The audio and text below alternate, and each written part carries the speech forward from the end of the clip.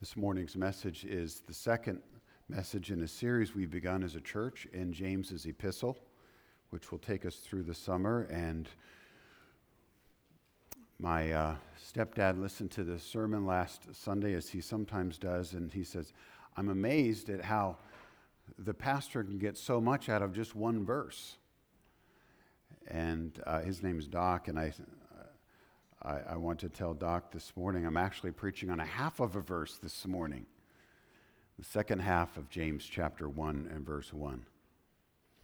But it's appropriate because in verse 1 of James, a relatively short letter, we have both who James is, which is what we focused on last Sunday, and who he's writing to, his audience, the reader, which is what we're focusing on this Sunday. I want to begin by reflecting back when I was a teenager, describing something I'm sure many of you can relate to, either because you're a teen or you remember being a teenager. I constantly seemed to find myself going back and forth between two extremes. On the one hand, I desperately wanted to fit in with everyone else. Now, I was a teenager in the 80s, so OP jackets were the thing. And there was no way my mom was going to buy me an OP jacket.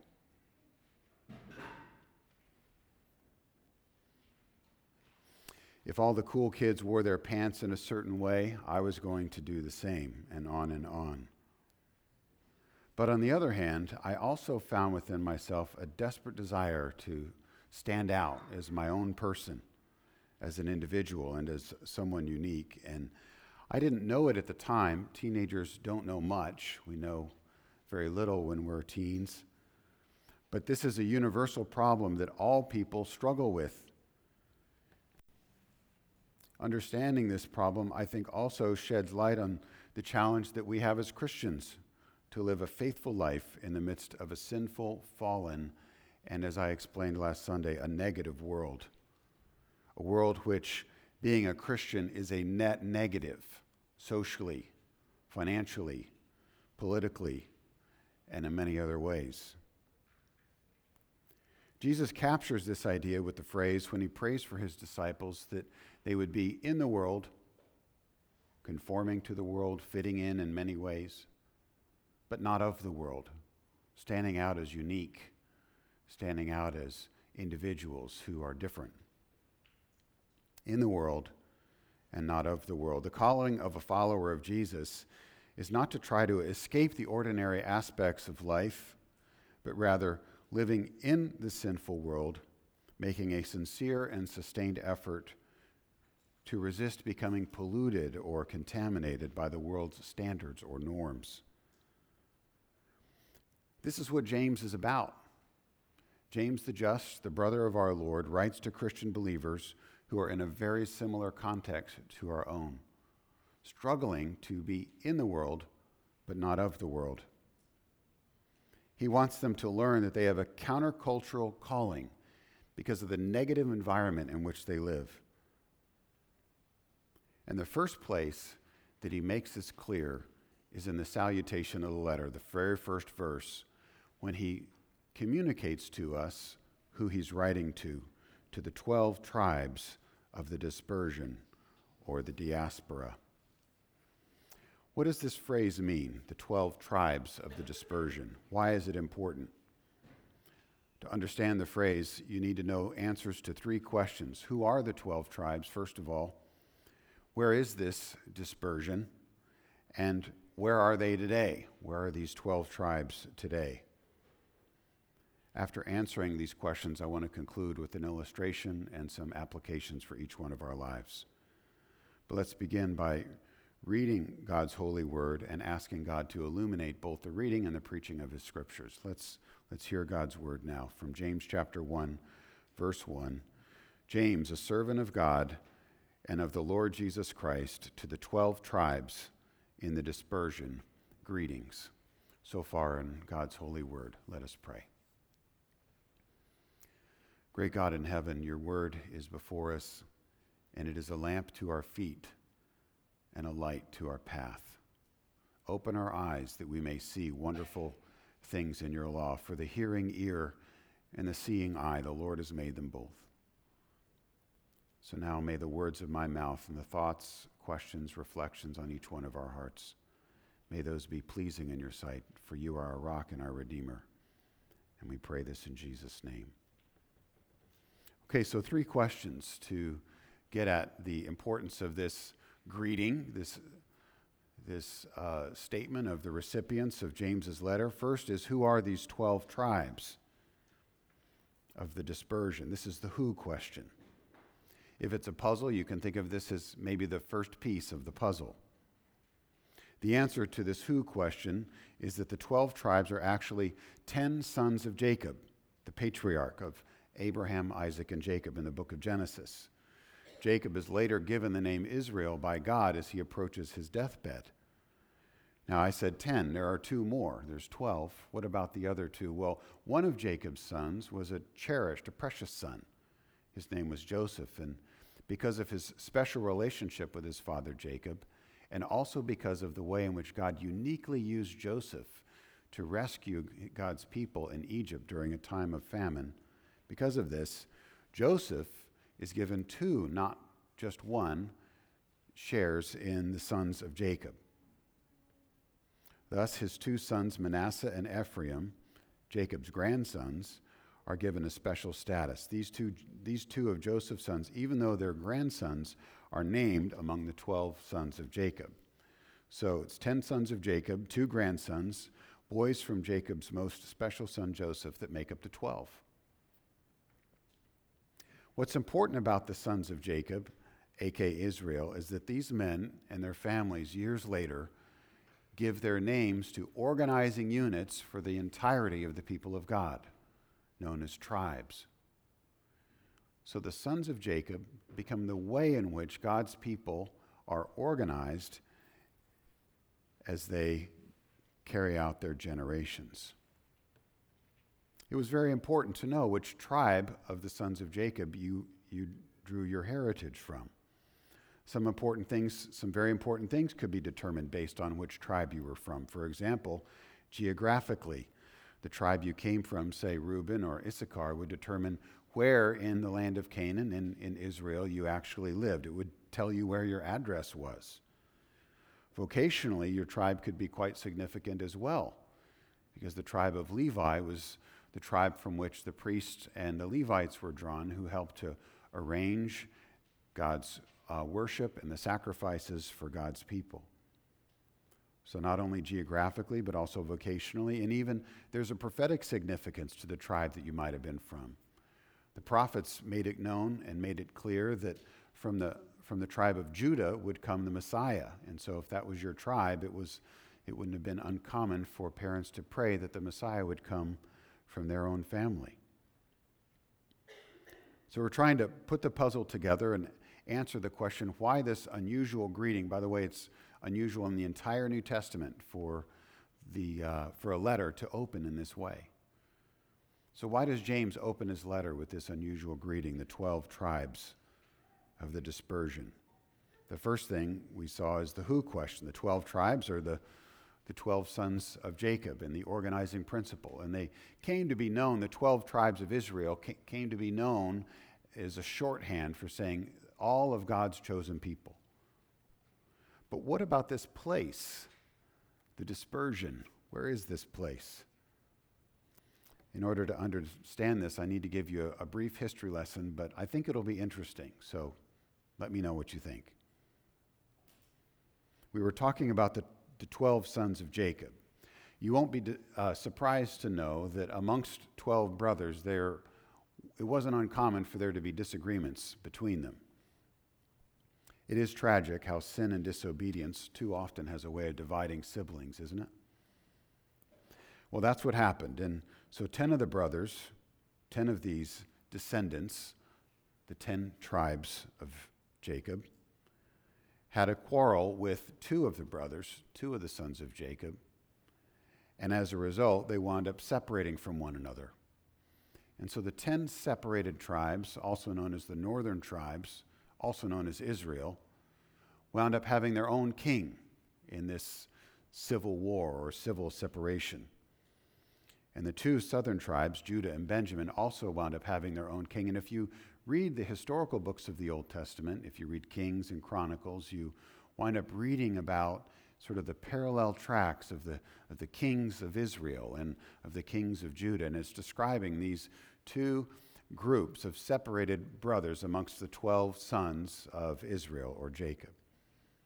And not long after the 12 tribes were separated into the northern and the southern tribes, the northern tribes fell into idolatry and evil behavior and disobedience to God. Among the famous wicked kings, for instance, of the tribes of Israel, the northern tribes are famous King Jeroboam and Ahab, to name just two. And because of their idolatry, God removes his hand of protection from Israel, the northern tribes, and allows the superpower of the time, the Assyrian Empire, to cart off all the treasures and many of the leading individuals from the northern tribes into a place called exile or captivity, a diaspora. At first, the southern tribes, Judah and Benjamin, were a little arrogant, and they were like, "See, we told you." But it wasn't more than 100 years later than a new superpower came onto the scene, Babylon and King Nebuchadnezzar. Judah and Benjamin also fell into idolatry, and as a result, they were also carried off into exile, into the dispersion. And along with this, the temple itself was destroyed, the wall of Jerusalem was turned to rubble, and nearly everything was set ablaze. Now, the chosen people, all 12 tribes, had no recognizable presence or identity within the land of Canaan, the promised land. All of their careful tribal identities had been mixed up like a tossed salad as they moved into exile. They had no king, no land, and no temple. They lived in dispersion. They lived in the diaspora. What does this mean? One scholar, Robert Wall, explains it this way. Diaspora calls attention to the suffering of a people who are cut off from societal and religious support systems. Diaspora locates a people in a world of conflict in which they are strangers in a strange land, spiritually tested and refined, but homeless. You think about this and what it's like even to move to a new place, if you've ever moved to a new place. Getting used to new foods, new traditions, new place names, places to shop.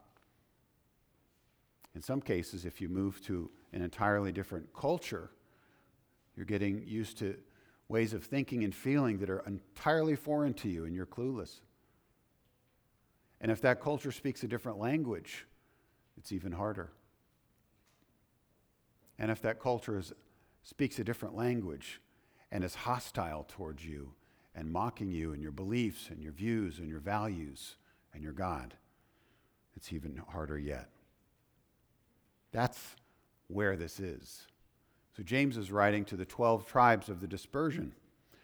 But thirdly, where are they now?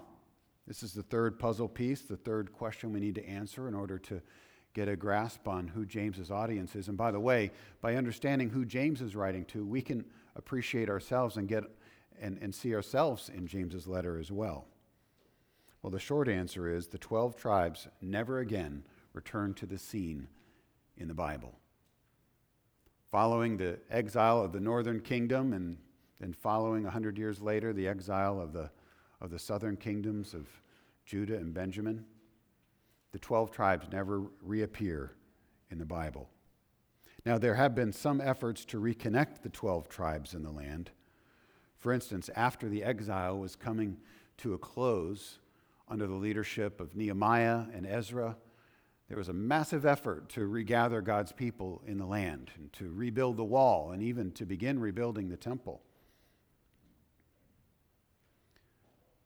Some of those who returned had kept track of their tribal ancestry and could verify, for instance, that they were a bona fide member of the tribe of Levi and therefore qualified to serve as a priest.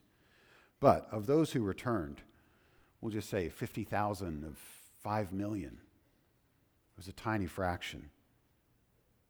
Most of the tribes remain in the diaspora, in the dispersion. Most of them remain settled in a foreign land. They've, at this point, 70, 80, 100 years have passed. They've learned the language. Their children have learned the language, and they know where their grocery store is, and they have their local synagogue in Babylon or in Persia or wherever it may be. Settled in and amongst the Gentiles and the lands where they had been resettled or moved. And as a result of this, there's something of an awkward note that the Bible ends on, the Old Testament part of the Bible anyway. It sort of ends on a breath. If you're ever in a conversation with someone and someone goes, you turn and say, what are you going to say? And the Bible sort of ends on this breath. Where are the 12 tribes? What's going to happen? Think of it as a minor key or maybe an incomplete sculpture or a half-finished painting. It sort of ends like a story where the best part, the climax, the punchline, has been left out or even lost. But throughout the Old Testament, there are hints that the story isn't over. There are hints that the 12 tribes may not be gone for good. Even though the Old Testament ends on an incomplete note, Ezra and Daniel, for instance, the very same prophets who warned about and predicted the coming of the exile also saw a glimpse of a future in which there would be a full restoration and renewal of all 12 tribes. They caught a glimpse of a world in which all of God's people would be together again. Isaiah 49, verse 6, the servant of the Lord will raise up the tribes of Jacob and restore the survivors of Israel, speaking specifically of those who survived the exile. Isaiah 54, verse 7, and Isaiah 56, verse 8, God will eventually regather his people, emphasis with great mercy. Isaiah 63, verse 17, where the prophet begs God to regather the tribes of God's heritage. Ezekiel 37, 15 through 28 predicts a time when Israel and Judah will be reunited with David himself as their king, and God himself would be present among them in their midst. And in Malachi chapter 3, verses 23 and 24, the prophet explains that the coming of the Messiah will inaugurate a restoration of the true Israel. And it's not just the Old Testament either. In the New Testament, Jesus over and over again claims that the 12 tribes in Israel are restored in himself.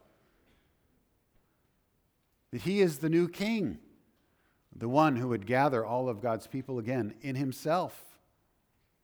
He says, the kingdom of God is in your midst. The tribes are being regathered even as we speak. Consider just a few scriptures. Matthew chapter 10, verse 6, and Matthew 15, 24. Jesus comes to the lost sheep, the diaspora sheep of the house of Israel. Matthew 28, 18 to 20. To aid him in seeking out these lost sheep, Jesus appoints 12 apostles, and he sends them out to all four corners of the world to preach the gospel and to bring home God's chosen but lost and wandering sheep. And in Revelation chapter 7, verses 4 through 8, and Revelation 14, verse 1, and in Revelation 21, 12 and 13, the 12 tribes of Israel are portrayed with a symbolic number, 12 times 12, 12 squared. 144,000 with an even number of people, again, prophetically, symbolically being drawn from each one of these 12 tribes, representing the fullness of the elect from all tribes and nations all across the world. And then at the end of time, Matthew 19, verse 28, having completed their task, the 12 apostles will sit on 12 thrones and judging the nations in the judgment. So, where are the 12 tribes today? What's the answer to this third question? Well, James believes that some of them are reading this letter.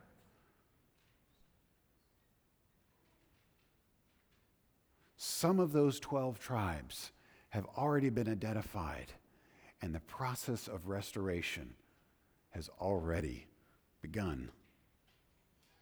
The lost sheep of the exiled people of God have begun to be found.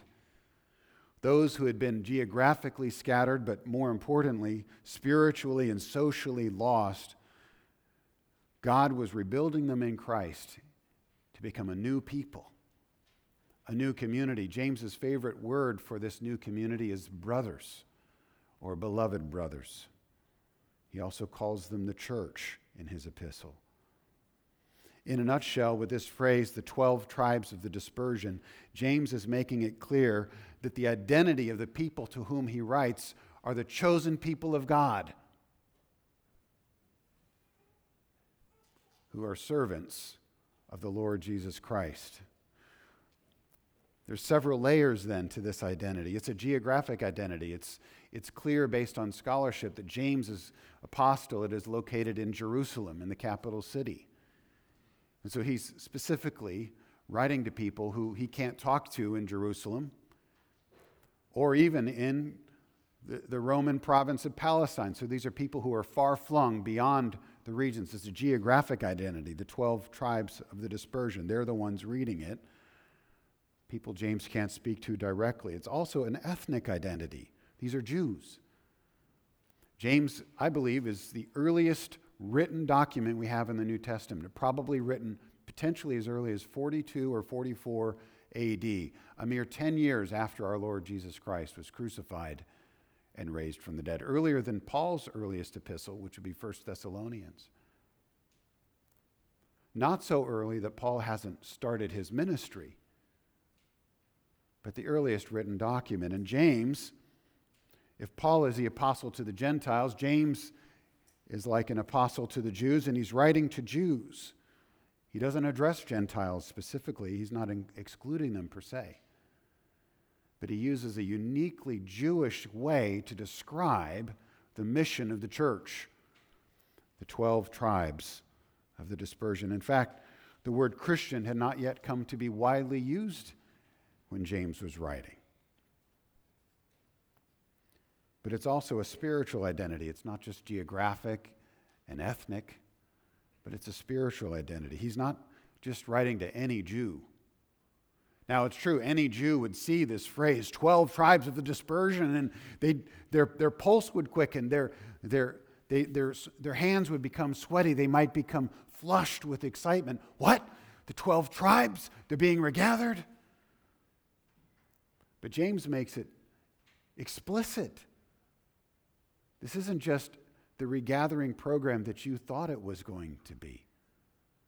It's the regathering of God's people in and through Jesus Christ. As Paul would write in Ephesians, he's predestined us to become conformed to the image of his Son through Jesus Christ. We're becoming sons through Christ. Christ is the path for the 12 tribes to be regathered. God's promised restoration in the prophets was taking place in Jesus. So these are Jewish Christians. These are Messianic Jews, if you will, Jewish believers in the Messiah, Jewish followers of the Lord Jesus Christ, servants, as James describes himself, of God and of the Lord Jesus Christ. This is their spiritual identity. There's also a social identity that's being pointed out. Because they're in the dispersion, James is recognizing not just that they're not living in Palestine, but that at some level, socially and emotionally and relationally, they are poor and disenfranchised. I quoted Robert Wall's definition of diaspora earlier. I want to read it again. Diaspora calls attention to the suffering of a people who are cut off from social and religious support systems. You're a Jew in the first century and say AD 35, AD 40, and you hear about this Jesus, and you discover that he is the one the prophets spoke of. He is the hope of the world and the light for the Gentiles, and you put your faith in him, but the rabbi of the local synagogue does not approve. and throws you out. And as a result, you may even live in Jerusalem itself. But you're now cut off from both religious and social support systems. So you are located, as Robert Wall says, in a world of conflict where you're being spiritually tested, tried, refined. You're being forced, somewhat against your will, to weigh your loyalties between your family and your religious upbringing and your heritage and what God is calling you to do. In a nutshell, you're being forced to reckon with what Jesus said. My mother and my brothers and my sisters are not the ones banging on the door outside, asking me to talk to them. They're the ones inside this room, sitting at my feet, hearing my words and following God.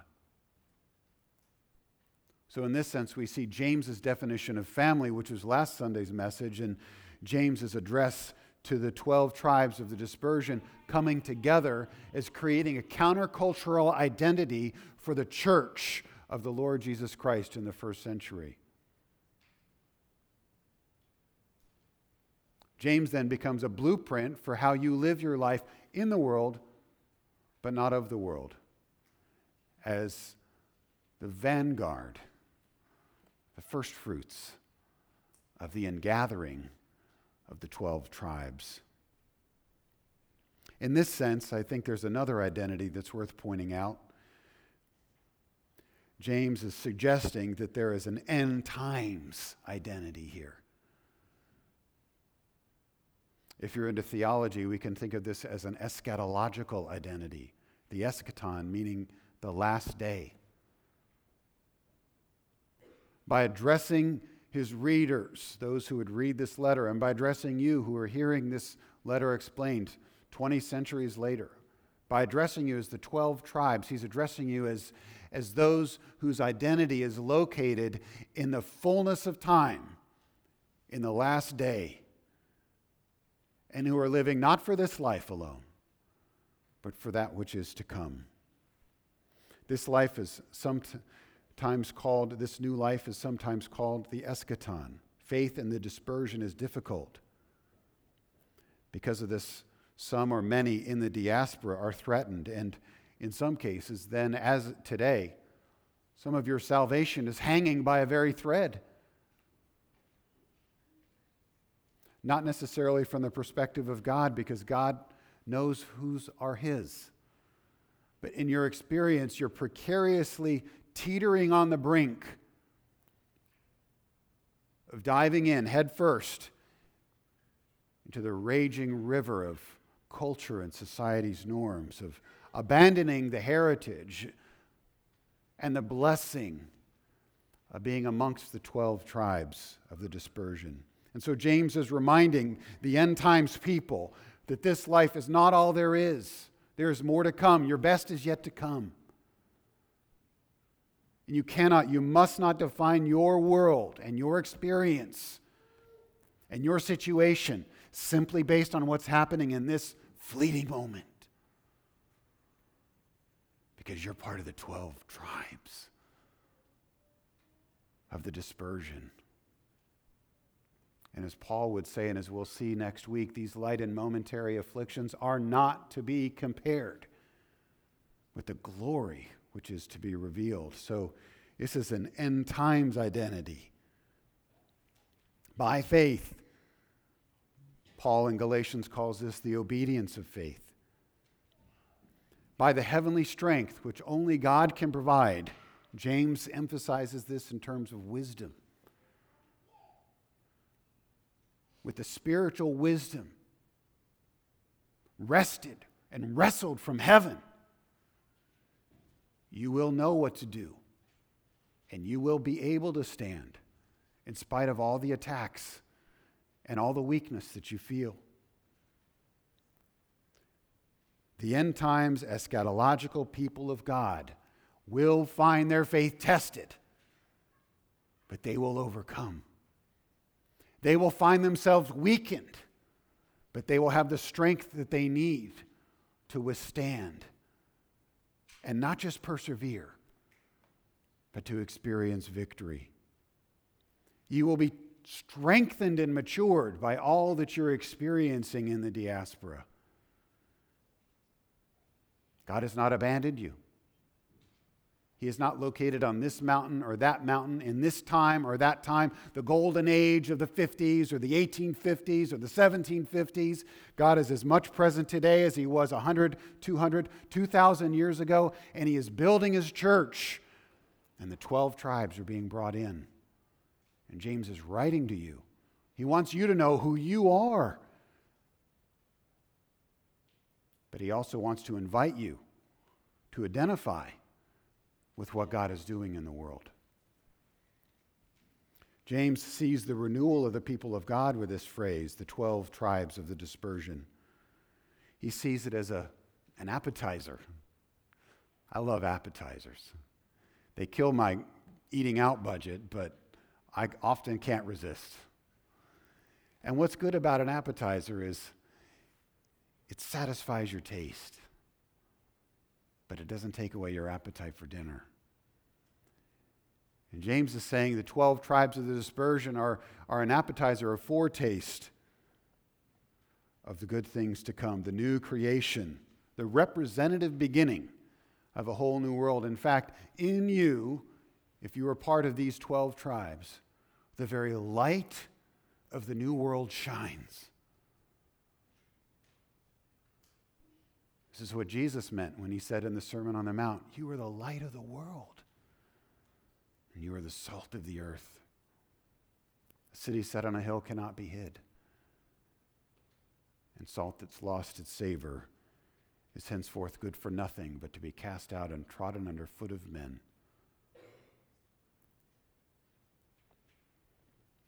By calling them the 12 tribes, James intends to give them hope that in spite of their suffering and the temptation to give up, in spite of the allurements of society and the messages and the values and the norms which are crashing about you and drowning out almost all remnants of the voice of God in your head, in spite of all of this, in spite of the seeming plausibility of prevailing majority thought patterns, that abandoning the faith makes the most sense. Relinquishing the prize that has been offered to you is a good deal in spite of all of that. It's worth it because the ingathering of all of God's people, the promised messianic restoration, has already begun, and the eyes of faith will see it. You'll see it in the cold, blowing wind. You'll see it in the blistering heat. You'll see it with $60 in your checking account. You see it hung over from yet another night, wasted. You see it. You hear it in the birds and in the voice of your mother in your head. You see it in an ungrateful and oppressive employer, insensitive spouse or parents or children. You see it.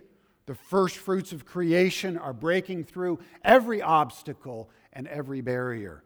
No weather pattern and no presidential administration or cultural downgrade can stop the advance and the ingathering of the 12 tribes of the dispersion. We should therefore pay attention to the comforts that James offers in this letter and heed and obey the warnings. I began my sermon this morning pointing out how hard it is to be at home in the world, particularly for me anyway. As a teenager, I found it almost impossible. In her article, Stranger in a Strange Land, Kelsey Osgood describes her own experience as an Orthodox Jew in Brooklyn.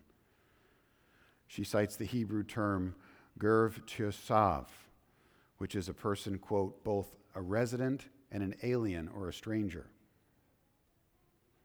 According to Ms. Osgood, Abraham himself uses this term in Genesis when he searches for a burial plot for his wife Sarah.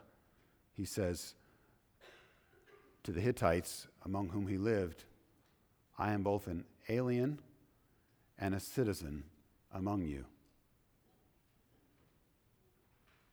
It's the fact that he was a citizen that made them want to give him the burial land. Hey, you're one of us. And it's the fact that he was an alien that made him want to pay for it, which he did. I encourage you to reread that story about the death of Sarah. It's precious. Well, this alien and citizen was the precarious position that the Jewish people experienced in their Babylonian exile and in their Assyrian captivity. It is also the precarious position that anyone who wants to maintain a distinct religious identity in a deeply secular world must wrestle with. But for Christians, it's different. For Christians, it isn't just about tradition or ethnicity or religion. The difference with the Christian position, even from that of a modern Orthodox Jew like Miss Osgood, is that we believe God himself has taken up as an alien residence among us. We believe that the Messiah has come and dwelt amongst us, pitched his tent, as John suggestively describes when he uses the phrase tabernacled amongst us in John chapter 1. The Word became flesh and dwelt amongst us, tabernacled, amongst us.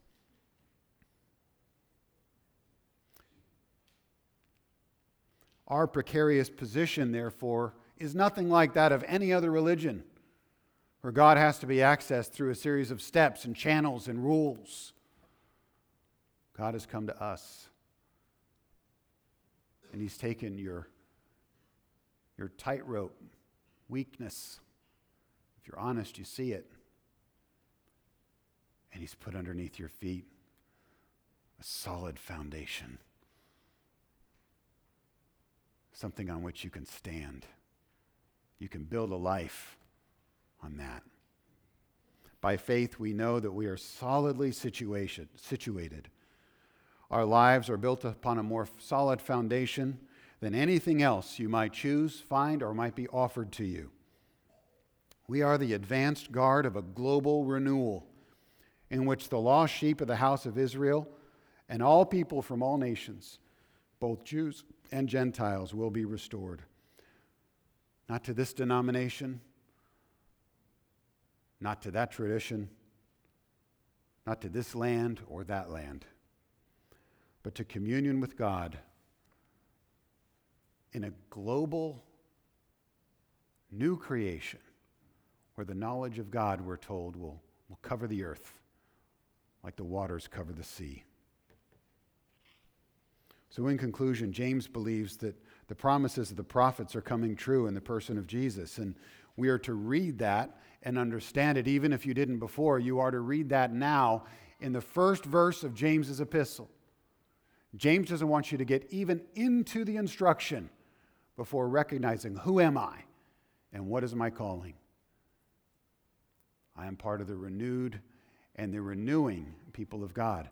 I am being renewed, and I am called to bring renewal to others. The light has shined upon my dark heart, and I am called to shine the light and love of the Lord in every dark and broken place that I come to. James is challenging you to be amongst these ingathering saints. He calls them the beloved brothers, to be counted amongst them and to be a servant of the Lord Jesus Christ. He is challenging you to follow Jesus, in other words, in a negative world where this path will most definitely cost you something. There's no cheap and easy way. You are being invited to identify yourself with the ingathering of the 12 tribes and to accept your place in the dispersion and to be okay with that for now. How can you apply this morning's message to your own life? Consider these three.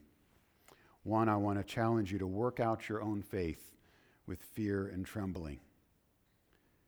You need to work out your salvation. You need to grab a hold of it and work on it Now, Paul says, you don't work with your own strength. This is not a pulling myself up by my bootstraps effort. But you need to choose to look at it, to think about it, to be intentional. The church is shrinking in part and growing in part. I don't know if you knew this.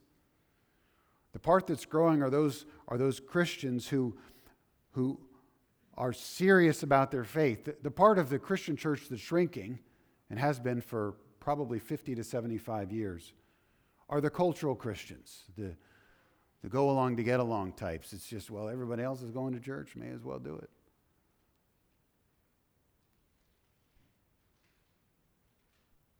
The number of committed Christians is actually growing over the last 75 years. It's remarkable.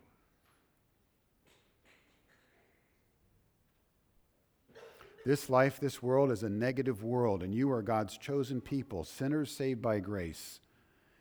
And you need to live like your faith makes a difference in your life, like it's worth something.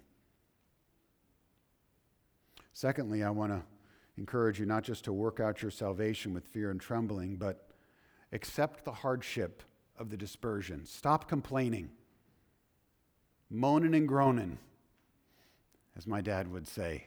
There's another way you can phrase that.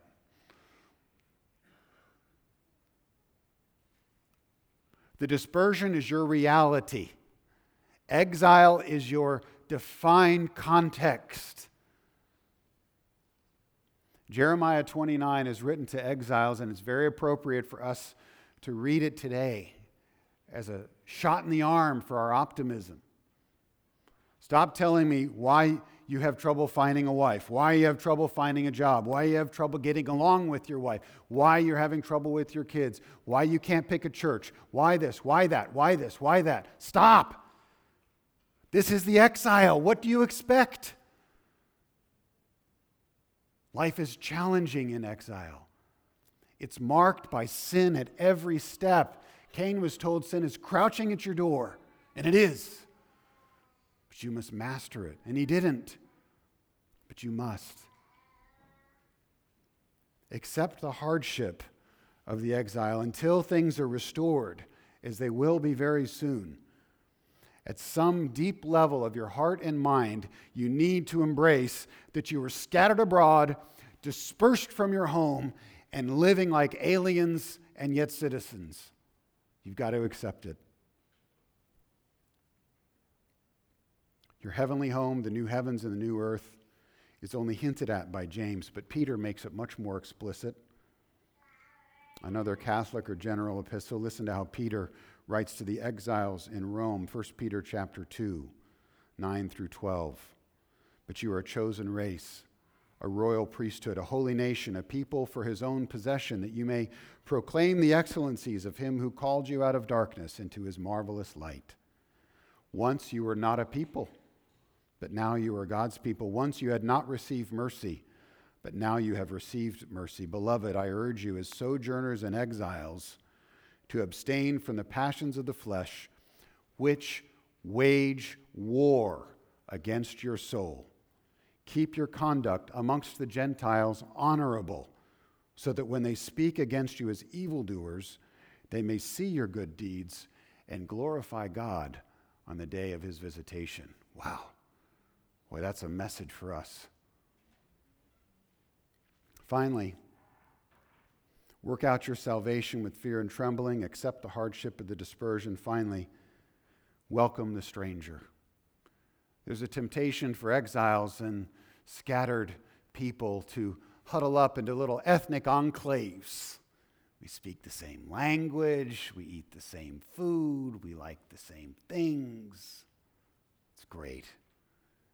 So we come to church and we look around and we see the people that we know and we go talk to them. And when we're done, we leave. And I'm a Christian. No. That is a cheap counterfeit for the picture that we have here before us this morning. You are called to welcome the stranger. If you have been gathered into the 12 tribes, You didn't deserve that. There's nothing about you that's sort of extra special. It's God's love, it's God's mercy, it's God's grace which has been lavished upon you. Don't keep it to yourself.